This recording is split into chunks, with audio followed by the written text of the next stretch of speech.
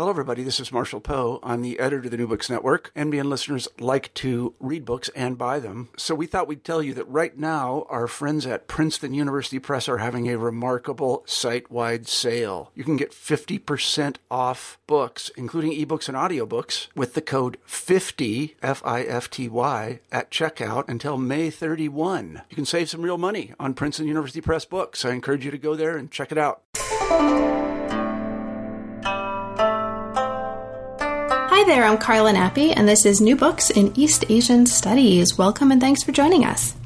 I just got off the Skype phone with Lu Zhang to talk about her new book, Inside China's Automobile Factories, The Politics of Labor and Worker Resistance. This came out with Cambridge University Press in 2015. Now, it's a rather extensive interview, so I'll keep this short, but I'll just say that this is a really interesting book for anybody with a deep and abiding interest in either labor relations and worker conditions more generally, or modern China specifically.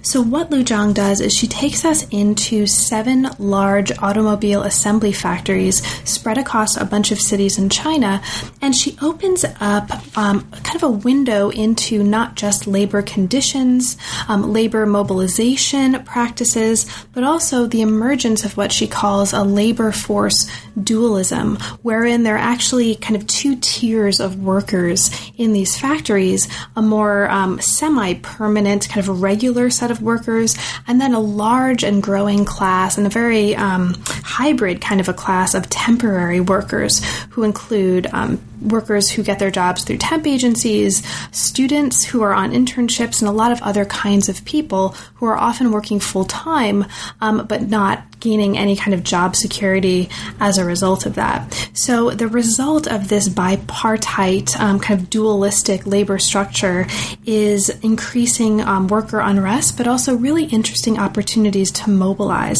So she takes us into a couple of different instances of worker strikes. She talks about the kinds of grievances that emerge in these different communities of workers and the recourses that they have or not to deal with these grievances. And also, by the end of the book, points us forward to suggest some ways that this all might resolve or turn out in the years ahead. So it's really interesting, and I recommend it for anybody who's interested, again, in kind of labor politics, in histories of workers, or anybody who wants a kind of a localized perspective on the kinds of conversations we've been having about labor and different sort of structures of labor in the academy, which you'll hear by the end of the interview. She actually speaks to and she relates to this context in China. So thanks very much for listening. I hope you enjoy, and I'll see you soon.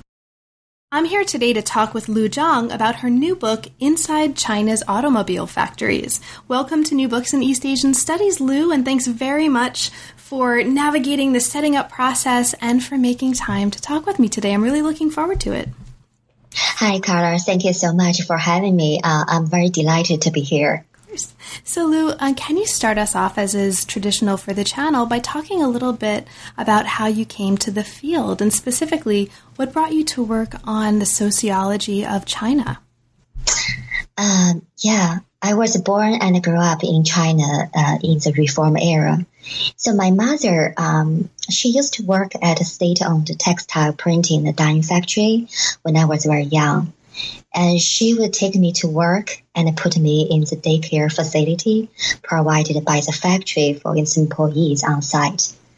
So in a sense, I kind of encountered the factory environment from very early on in my life. And so I became interested in labor studies when I was an undergraduate student majoring in sociology at Fudan University in Shanghai. In my junior year, I got involved in a research project with one of my sociology professors on the life and work experience of migrant workers in Shanghai. So we were asked to observe and talk to migrant workers. After witnessing the plight and the daily coping strategies of migrant workers in the flourishing metropolitan Shanghai, I can't help asking why there is persistent inequality and discrimination against certain individuals and groups in the labor markets and at work. So I went on to pursue a master's degree in comparative labor studies and social research methods at the University of Warwick in UK, where I also began reading some classic works in industrial sociology and labor process theory under the Marxist tradition. After that, I decided to further pursue my PhD in sociology at Johns Hopkins University in the United States, where some of the most imaginative and engaging Marxist and world system labor scholars enlightened me with a historical and global approach to study labor and labor movements. So at Hopkins, I started doing research on the Chinese auto workers when studying labor unrest in the world automobile industry with Professor Beverly Saver. That led to my dissertation and eventually this book. So I guess, it's kind of it's a combination of my family and also personal growing experience. Great. Thank you so much. Now, you've already introduced it a little bit, right? The book is a study of labor resistance in automobile factories in China. And you've talked a little bit about how you came to the topic, and thank you for that. You've also mentioned that this began its life as a dissertation. So can you talk a little bit about that transition from dissertation to book? Were there any major transformations in the project, any major changes in the way you were thinking about your own process or methodology, or really kind of any notable elements for you about that transformation from one form to another? Yeah, that's a great question.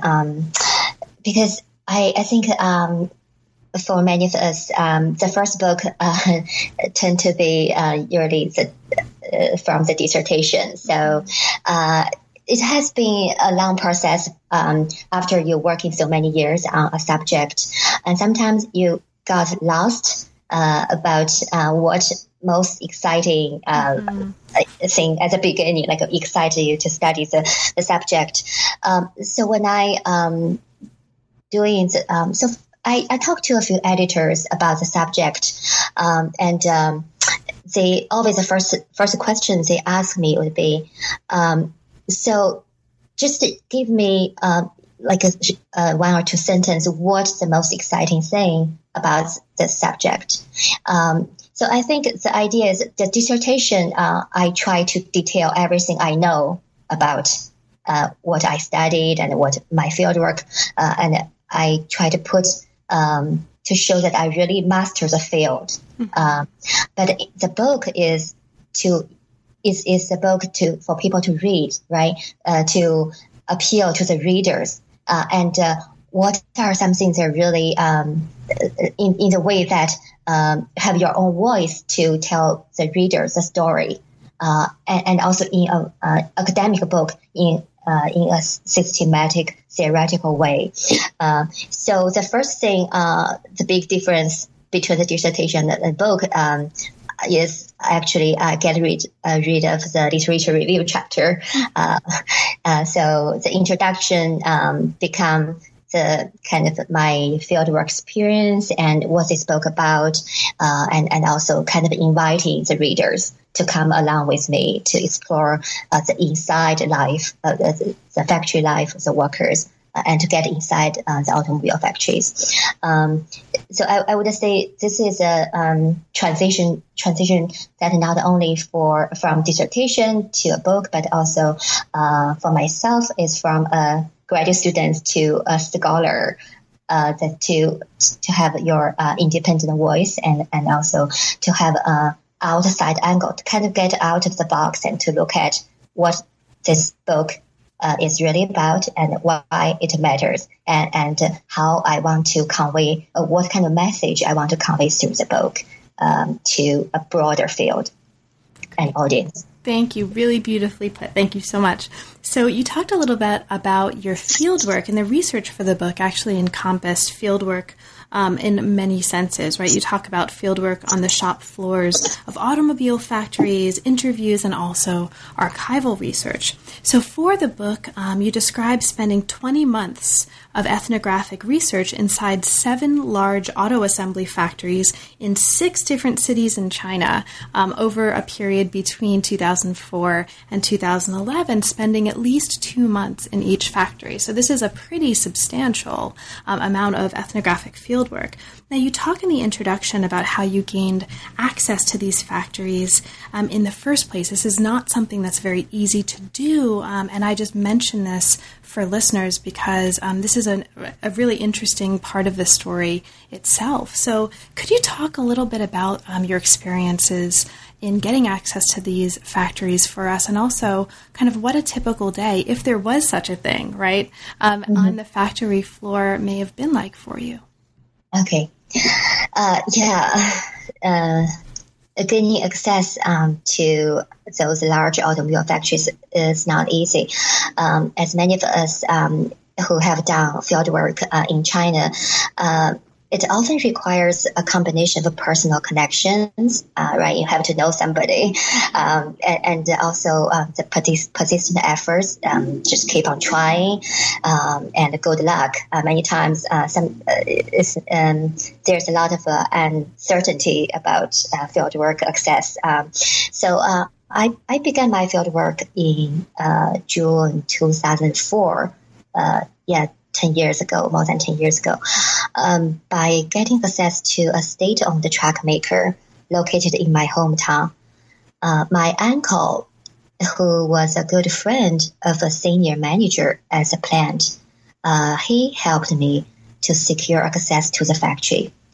So I was introduced to Manager Benjamin as a Chinese graduate student who is studying in the United States and is doing field work for her dissertation on human capital and management in the Chinese auto industry.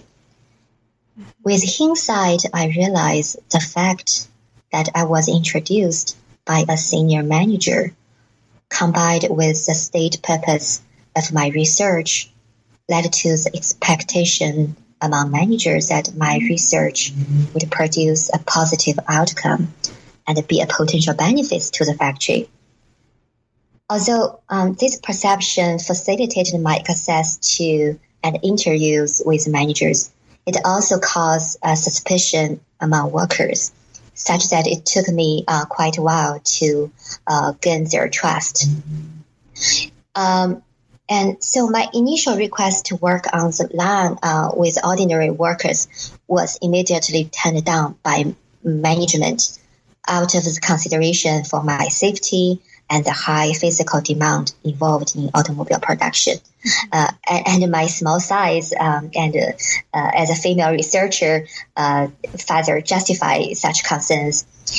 So instead, I was assigned to the factory party committee office to help in collecting shop floor material and editing factory newsletters aimed at promoting model workers and advanced production teams to boost worker morale. So it's actually very interesting to me that all the factories I visited, I studied, whether those are state-owned factories or joint venture, they all have a factory party committee office that have multiple functions, including editing newsletters and promoting this kind of workplace morale. So this position allowed me to hang around shop floors freely and talk to workers when they were not working. But I have to admit that that's why I didn't say that this is a participant observation, because I actually didn't have a chance to work as a worker online. So it's observations, but it's not participant observations.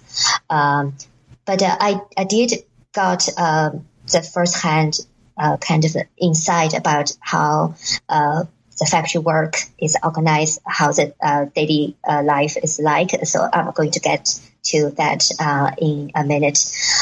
Just to finish kind of how I get workers' trust, this process. So at the beginning, workers were both suspicious and curious about my presence on the shop floor. They either refrained from talking to me or asked me a lot of questions about myself and my dissertation project before I could even ask them any questions. I had to constantly explain my research goals and reassure workers that I was neither hired nor paid by management. I could tell that the workers were puzzled and amazed by the fact that I, a young female graduate student who grew up locally and went abroad to pursue a PhD in sociology, would choose to spend months in the factory trying to write about Chinese auto workers and their everyday work life. So I remember a question I often received was, what are there anything interesting? So like workers would say, 谁会感兴趣中国工人的那个生活？就是说who cares about workers' life? There's nothing interesting about. But as time went by, some workers began talking to me. As one worker later told me, they started to see me as a sincere and hardworking student who would like to listen to their trivial stories and complaints for hours with great interest. And I can also feel the kind of appreciation from workers that when someone really care about their lives, their story, and really pay attention, listen to them, that kind of that can feel this kind of a mutual over time. This mutual trust gradually when it's actually very kind of to me that once workers open up to it, they will tell you a lot of things, and so I gradually gained their trust as time. At the same time, so by relying on this kind of a semi-structured interview techniques with a sympathetic and a patient ear, I was able to establish rapport with workers and get them to open up and to share with me their stories, aspirations, and emotions. So for about go ahead. No, go. I was gonna say no. Go on, please. Yeah, okay. So for about 2 months from June 2004 and September 2006, I went to work at this state-owned truck factory every day. A typical day started from 7:30 a.m. Pre-shift work group meeting, and getting off at 6 p.m. with the day shift workers. There were also non-shift workers, but I pretty much did the day shift because I was working for the factory party committee office. So their regular working hours is pretty much the daytime. So I observed how production was organized. So 7:30, the meeting lasts 15 minutes, 10 to 15 minutes, and then workers would set up the tours, prepare for the production. The production started at 8 a.m. Sharp, and then there was a 10 minutes break in the morning, maybe around 10:30, and then there's a half an hour lunch break between 12 and 12:30. There was another 10 to 15 minutes break in the afternoon until the day shift was over at 6 p.m. So it was a long day. So And so I got so basically I got to observe how production was organized, what the working conditions were, how people interacted with one another, and what kind of exchange took place on a daily basis. For example, as I talk in the book, there was a lot of like after bargaining and kind of also workers trying to speed up the lines, kind of the game, doing some. So I was able to get those from hanging around the shop floor and also talk to workers. I also ate in the factory cafeteria with workers and visited their dormitories and home after work. I rarely use a tape recorder because I notice it tends to make people feel nervous and self-conscious while talking to me if I use a recorder, except for formal speeches given by factory leaders on a few occasions. So for researchers, I had to rely on, so I wrote down the daily work routines that I consider meaningful while observing them or immediately afterwards, such as pre-shift work group meetings held by team leaders and workers' conversations during work breaks and at lunchtime. So I typed down everything every night after the work, so that try to as accurate as possible. I also collected relevant factory files, including statistics on production employees, work rules and regulations, and internal newsletters and references. Mm-hmm.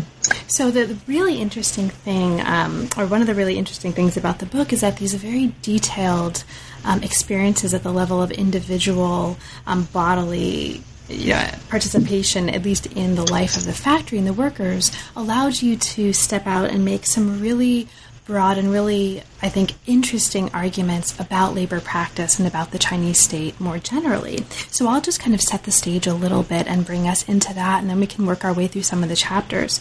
So the book argues that widespread grassroots protests among auto workers in China have succeeded on some level. And this is important to note because this is actually in contradistinction to what some other studies have suggested. So these protests have won workers wage increases and improved conditions on the shop floor, among other things.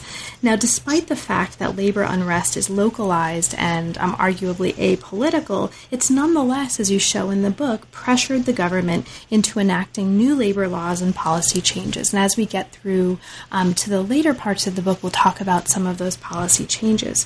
Now, the book explores an underlying contradiction between two kinds of forces, what you call legitimacy and profitability, characterizing capitalist development. Put another way, attempts to resolve a crisis of profitability can tend to create or to exacerbate, as you put it, a crisis of social legitimacy, and vice versa.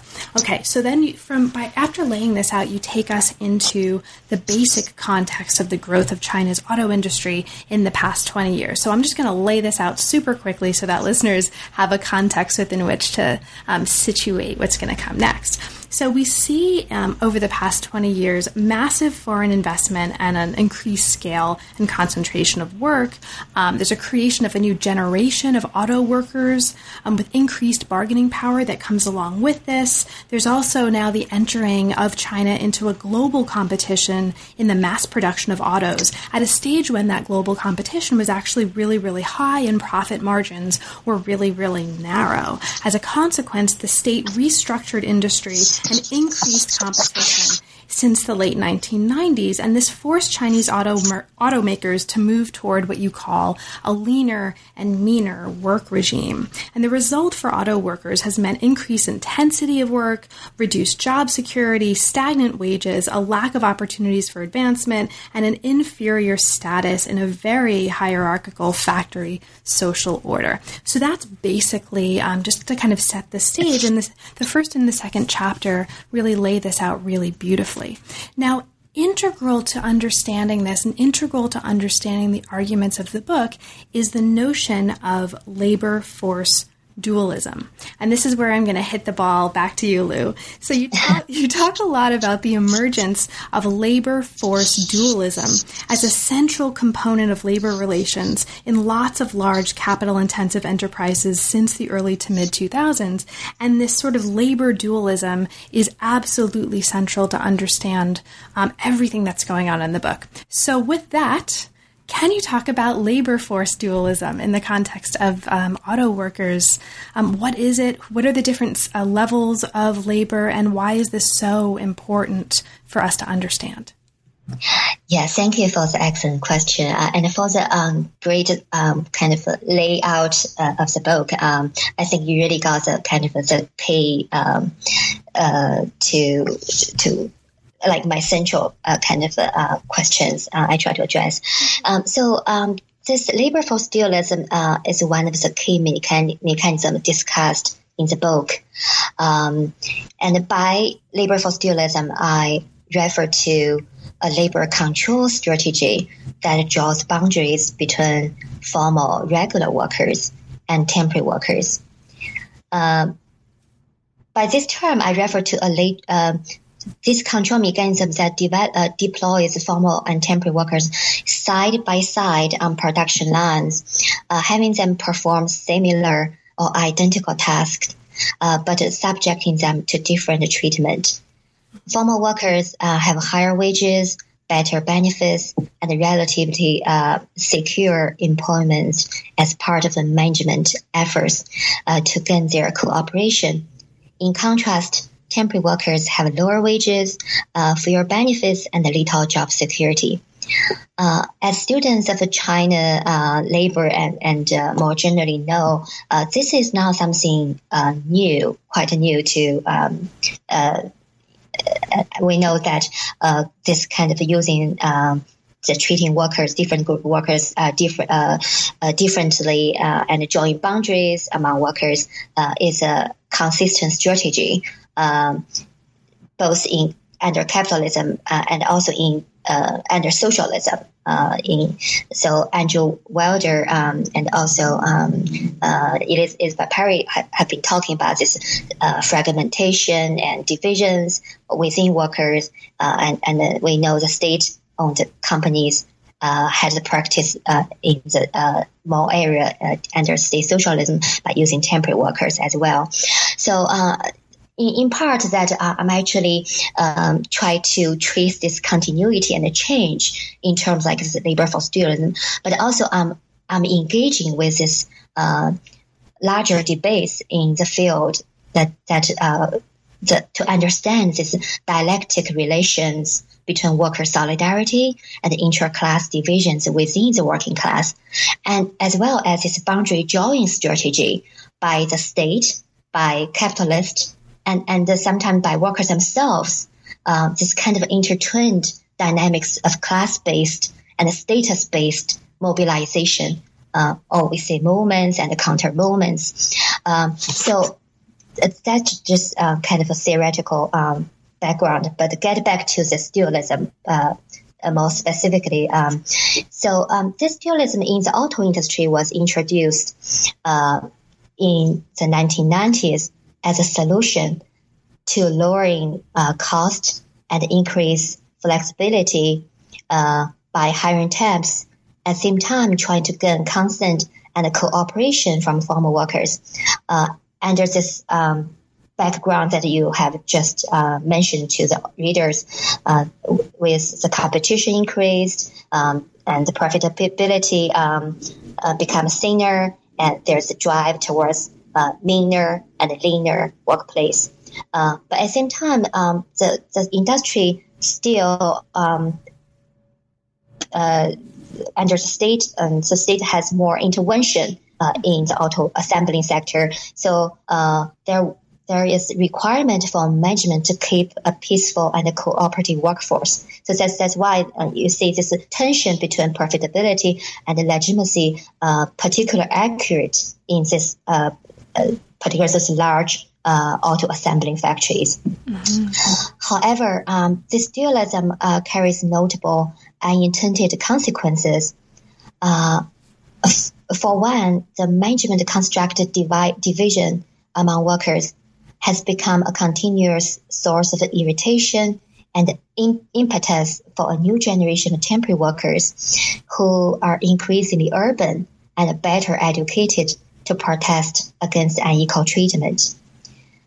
To the extent that assembling plants are able to provide job security at relatively higher wages for core labor force, they push down job insecurity and cost-cutting measures either to their part suppliers, like part workers, or by constructing this dualism within the assembling plants. So as a result, it's not a coincidence that the main source of militancy has so far resided among parts workers in the subcontracting system and among temporary workers in the assembling plants.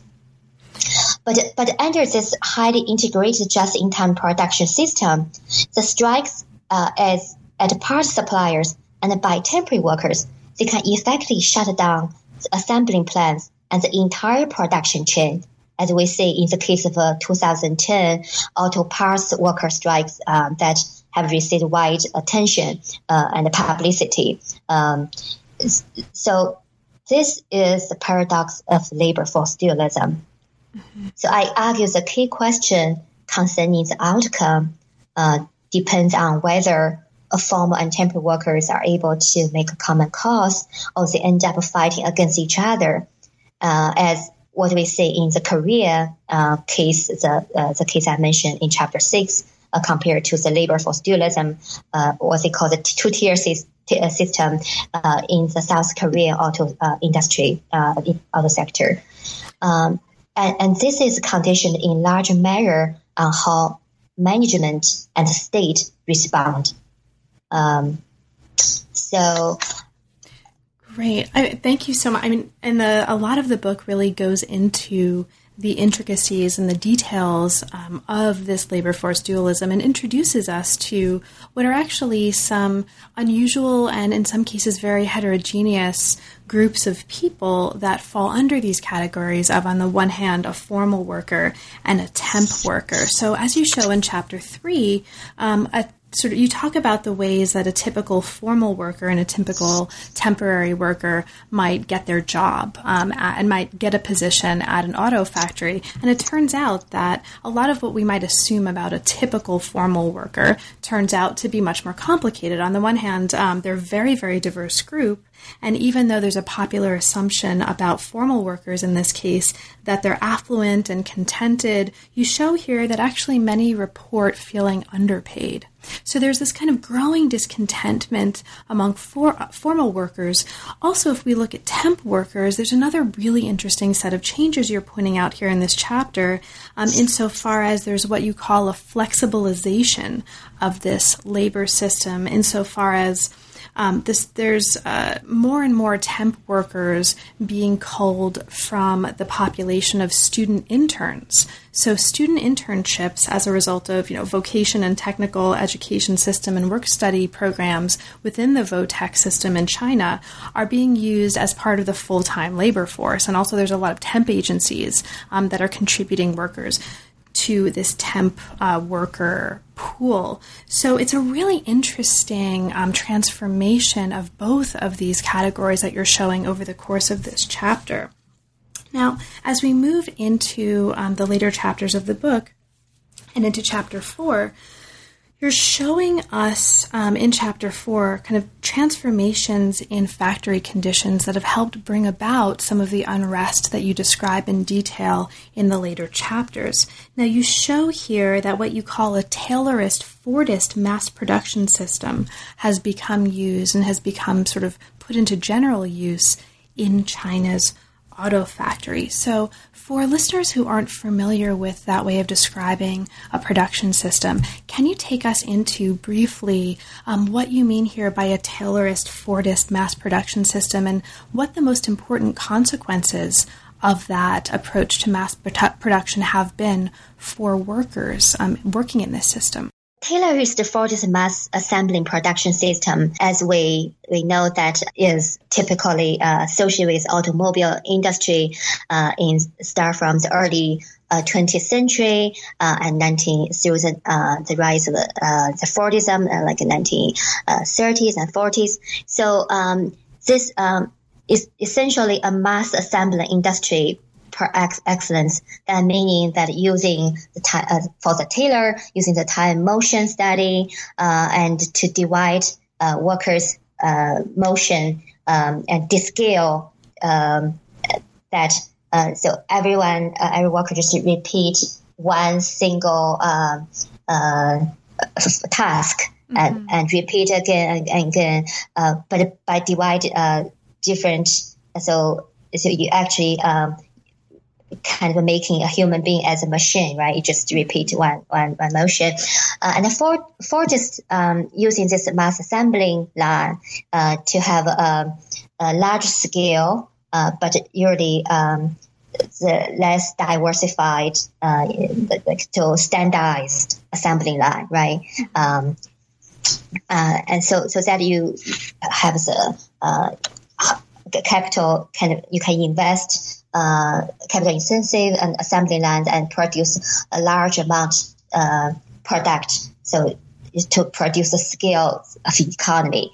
That's the idea. So mass production and also Fordism has this meaning about the mass consumption, right? So you have the $5 a day, that's kind of the Ford creation to have this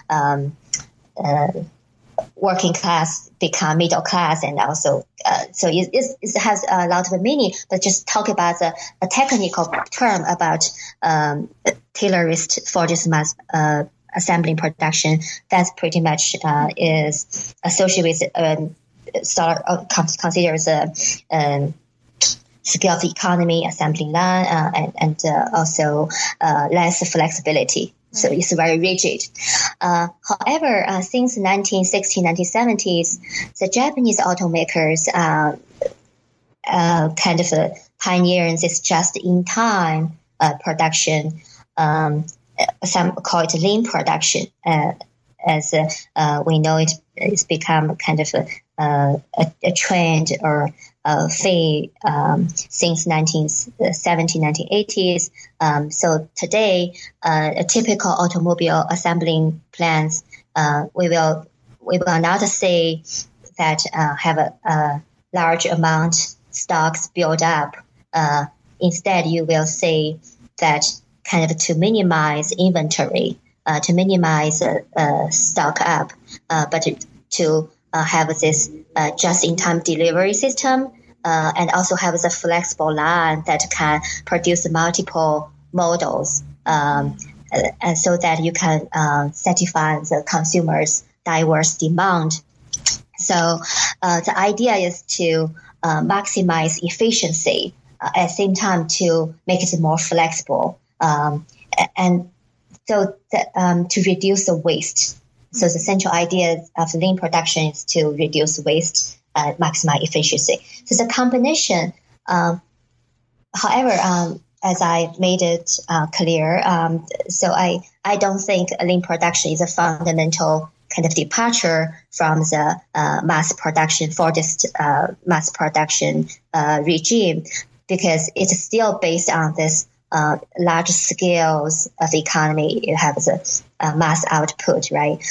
You also utilize standardization, this method from Taylorist Fordist regime, but at the same time try to make it more flexible and make it more efficiency. So that's what I call the just-in-time mass production. And the chapter actually talks about the consequences, right, of this for the workers. And these include long working hours, excessive overtime, intense pace, heavy workloads, and you also talk about the kind of lack, the functional lack or small opportunities for blue-collar workers to actually move up in status in a big auto factory. So all of these collectively produce major worker discontent, and this is something that we see playing out in the next chapters. So Chapter 5 focuses on, within this dual labor system, the formal workers, right? And then Chapter 5 is going to look at the formal workers. Chapter 6 is going to look at the temporary workers. So in Chapter 5, you bring us into the ways that formal workers deal with managerial control and deal with their discontent. Now, when they are dissatisfied, most formal workers, as you show here, don't resort to group coping strategies. They resort instead to individual coping strategies. And you talk about some of the individual coping strategies that they're resorting to over the course of this chapter. Now, there's growing discontent among them, and you show here that they're not just eating this up, right? I mean, they're not just kind of resting on their laurels. They're not just creating an environment of consent, which is the way their approach to dissatisfaction has been painted in some previous work. Instead, you argue that the current state of formal workers is not consent, but instead is something that you call negotiated compliance. So can you introduce that idea briefly for us? What is negotiated compliance, and what's important for us to understand here in order to understand the argument you're making about the formal workers in this chapter? Yeah, and this is a great question. So as you mentioned, the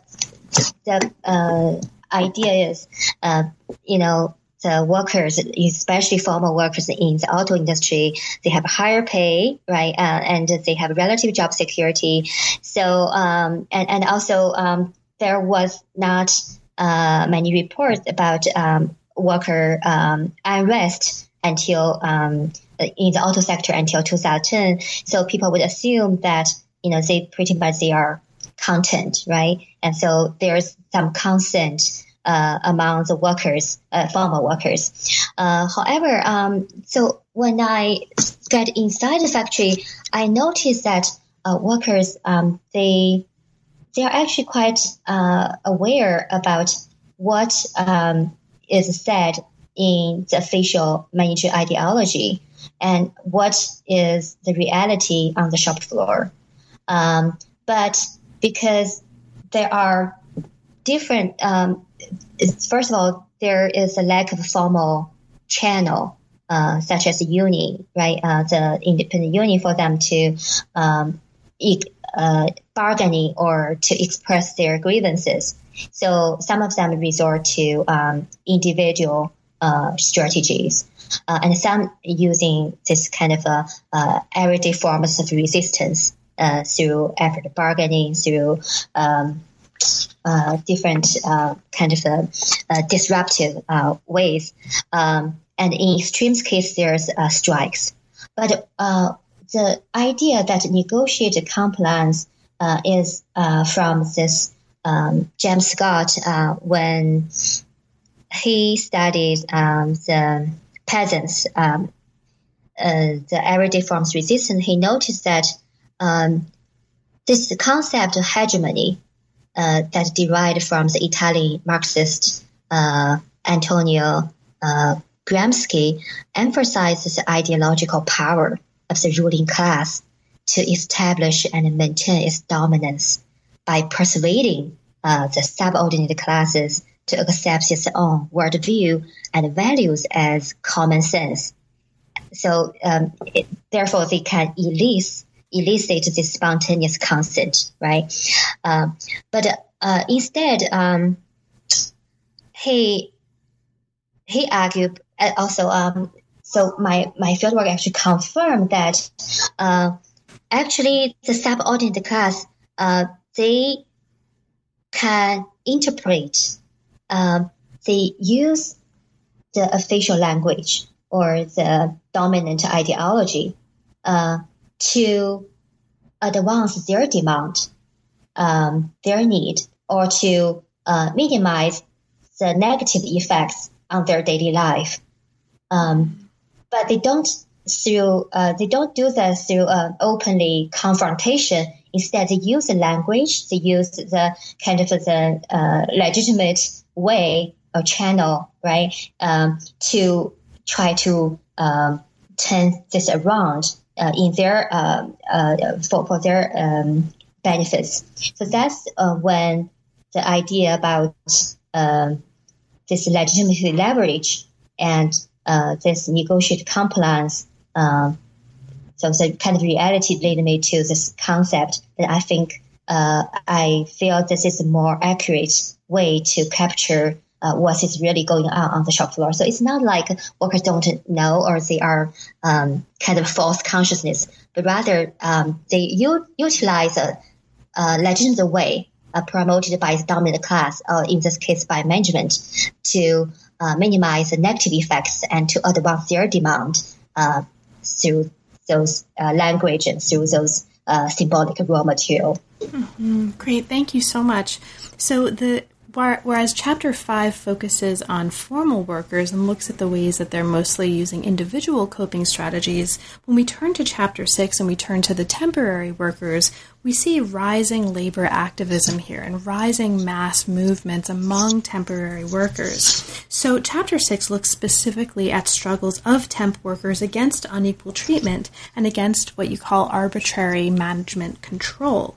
Now, they have demonstrated a rising activism, in part thanks to a few factors that you lay out in the chapter. So there's a changing social composition, for example. You've already alluded earlier in our conversation to the rising urban nature of temporary workers. They're increasingly urban. They often live together in dorms, and they're very active on social media. And so they're able to use social media to mobilize.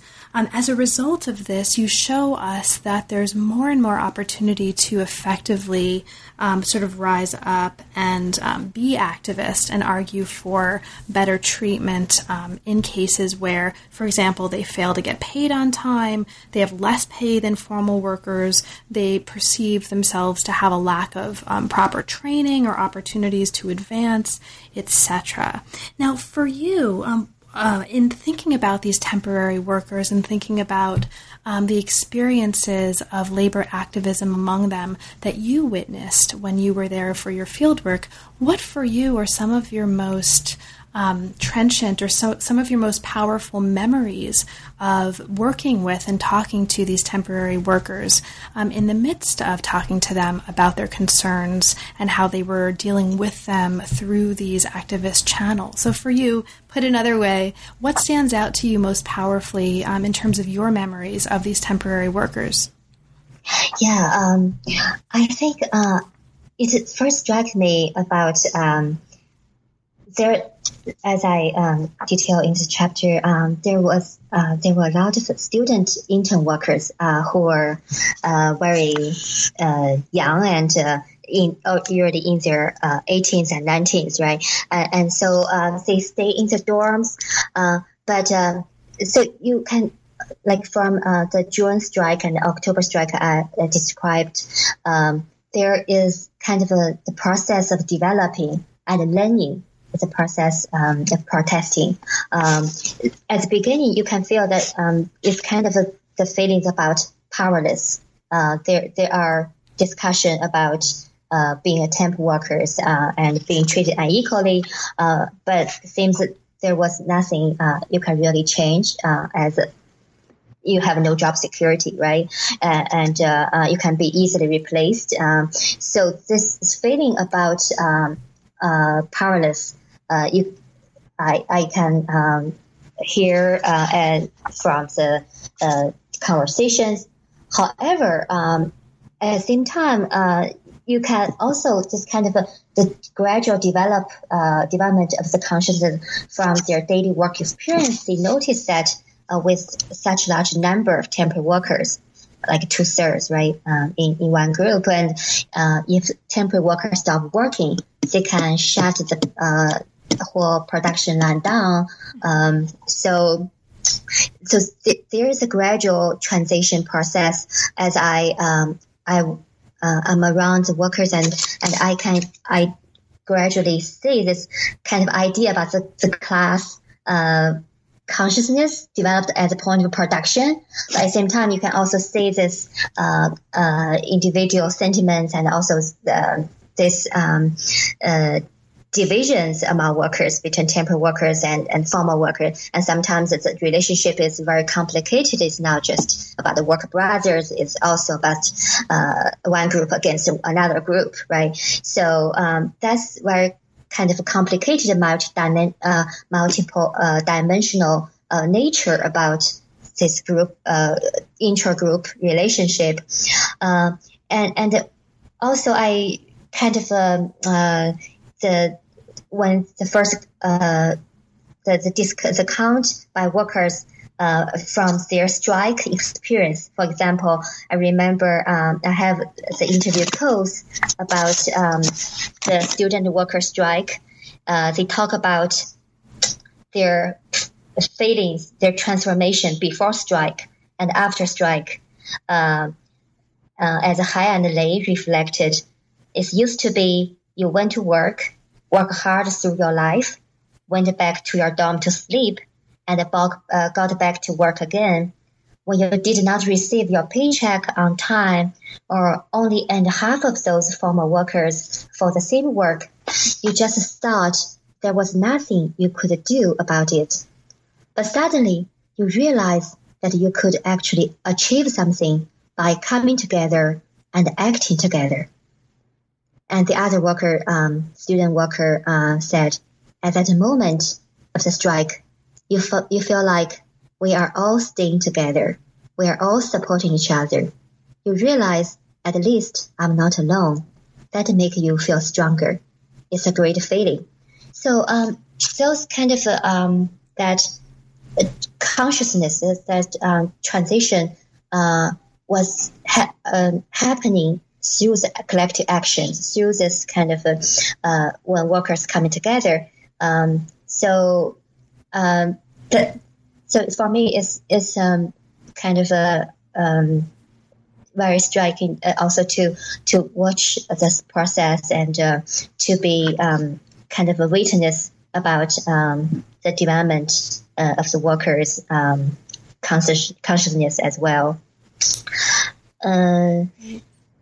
Thank you so much. Now, as we move, was there anything else you wanted to add? I'm sorry. Well, we can go forward. Yeah, maybe we can move forward. So as we move into Chapter 7, you take us into a story about the broader national political context. And this is also the last body chapter before the conclusion. Now, 3 new labor laws were passed in China by the National People's Congress Standing Committee in 2007. And the most important of these labor laws was something called the Labor Contract Law. Now, you take us into the details of the nature of the law and the forces behind making this labor law in this chapter. Can you maybe, as just a brief window in to understanding this law, talk a little bit about, for you, what was the most important impact or impacts of this law on management decisions and on labor practice at the level of the firm or at the level of the factory? Yeah. So the labor contract law is a very important law.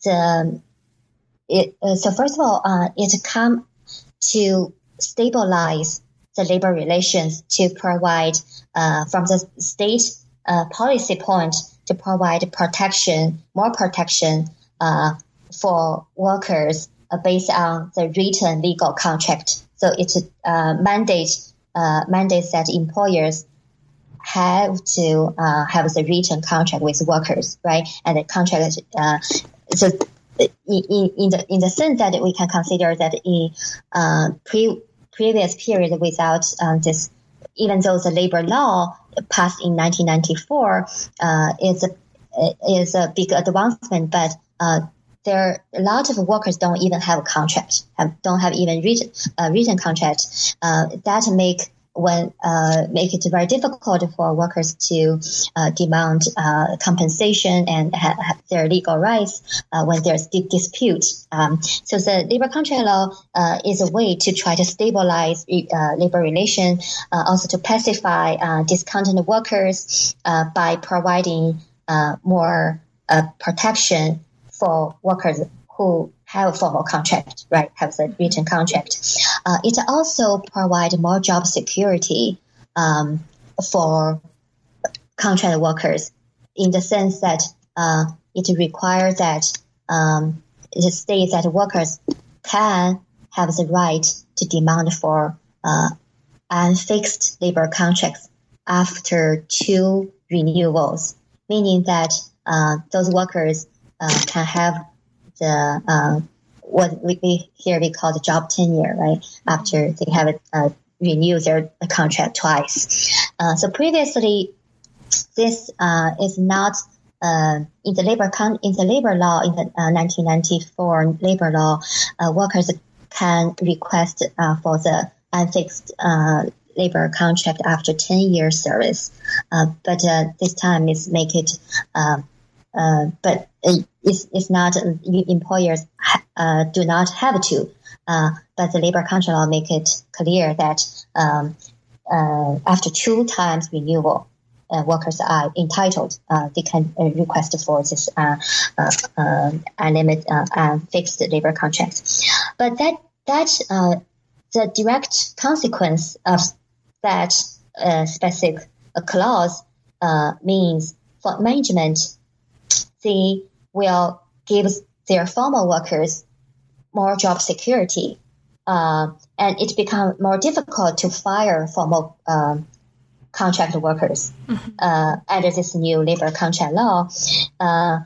So as a direct consequence, one of the consequences of the labor contract law is after it was implemented, the number of temporary agency workers is more than doubled, right?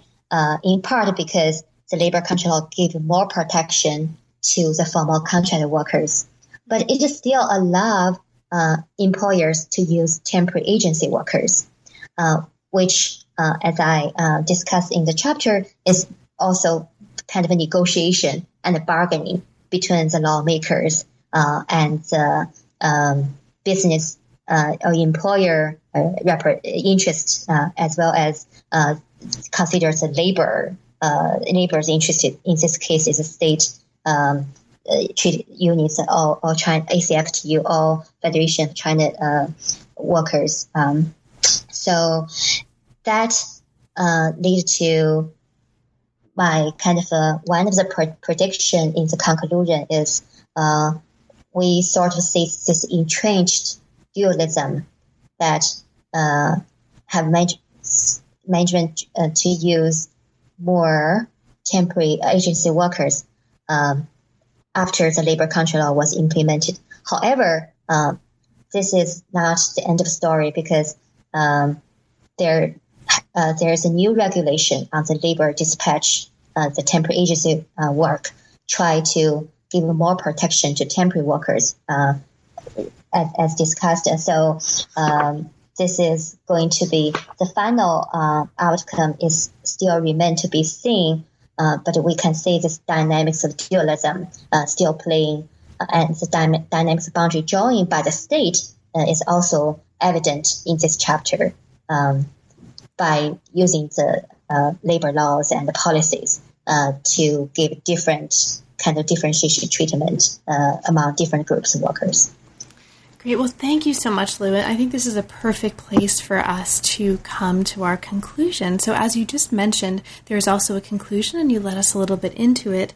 And this conclusion considers possible future scenarios of Chinese auto labor relations. And so I'll just mark that for listeners. We won't really have time to get into it, but you've already spoken a little bit about it. And for listeners who are interested in figuring out how to take these insights that you've given us and think about how to predict possible futures and perhaps how to influence and shape potential policy decisions. The conclusion is the place to look for that.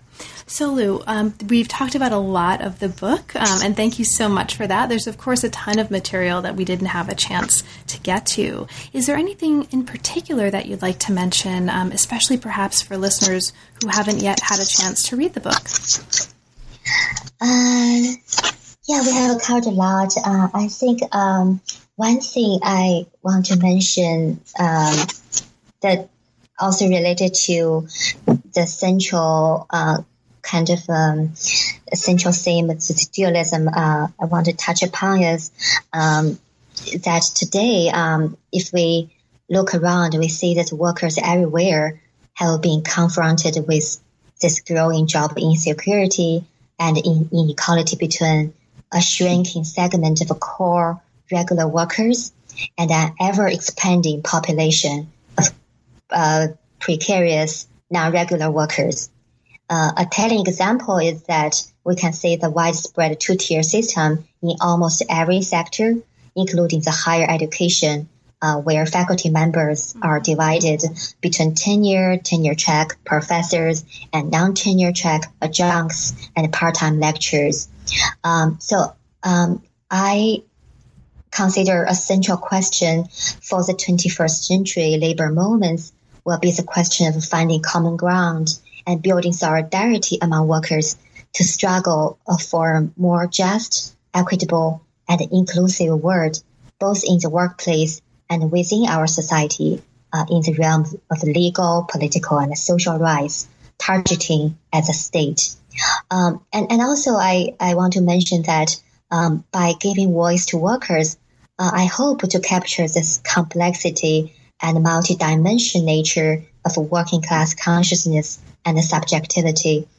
And in many cases, their resistance and actions are not just a way of trying to improving wages and working conditions, although those are important goals, but also a way of gaining a sense of dignity and respect at work. And that is a goal that all the working people across countries, across cultures, they have been struggling for. They have been what we consider a just and democratic workplace. So I think that's is a goal that deserve everybody to fight for. Great. Thank you so much. So now that the book is out, and congratulations on that, what's next for you? What project is currently occupying you? So I'm currently working on my second book project that examines the interplay between capital mobility, labor politics, and local development through a detailed comparative case study of geographic relocation and expansion of two electronic multinationals from the Yangtze River Delta to the West China, particularly Chengdu and Chongqing, and also to Vietnam. So in particular, I investigate how are firms' relocation decision informed by labor factors such as cost, worker skills and education levels, labor market conditions, regulations, and also local cultures. So what role do central and local governments and unions play in companies' relocation decisions and process? The third question is, how does management choose to organize production and control secure workers' commitment, both in the factory as well as in the local communities? So I'm doing field work. I'm still in the fieldwork stage, and I complete 2 sites last summer and also this past fall. So I'm still still working on the remaining 3 factories. So hopefully I will get the fieldwork done and also the book, the draft ready in the next, I would consider maybe 2 or 3 years. Wow. Yeah. Well, best of luck with that work. And thanks again for making time, Lu. It was a pleasure, and congratulations on a great book. Thank you so much. I really enjoyed. Thank you. You've been listening to New Books in East Asian Studies. Thanks for listening, and we'll see you next time.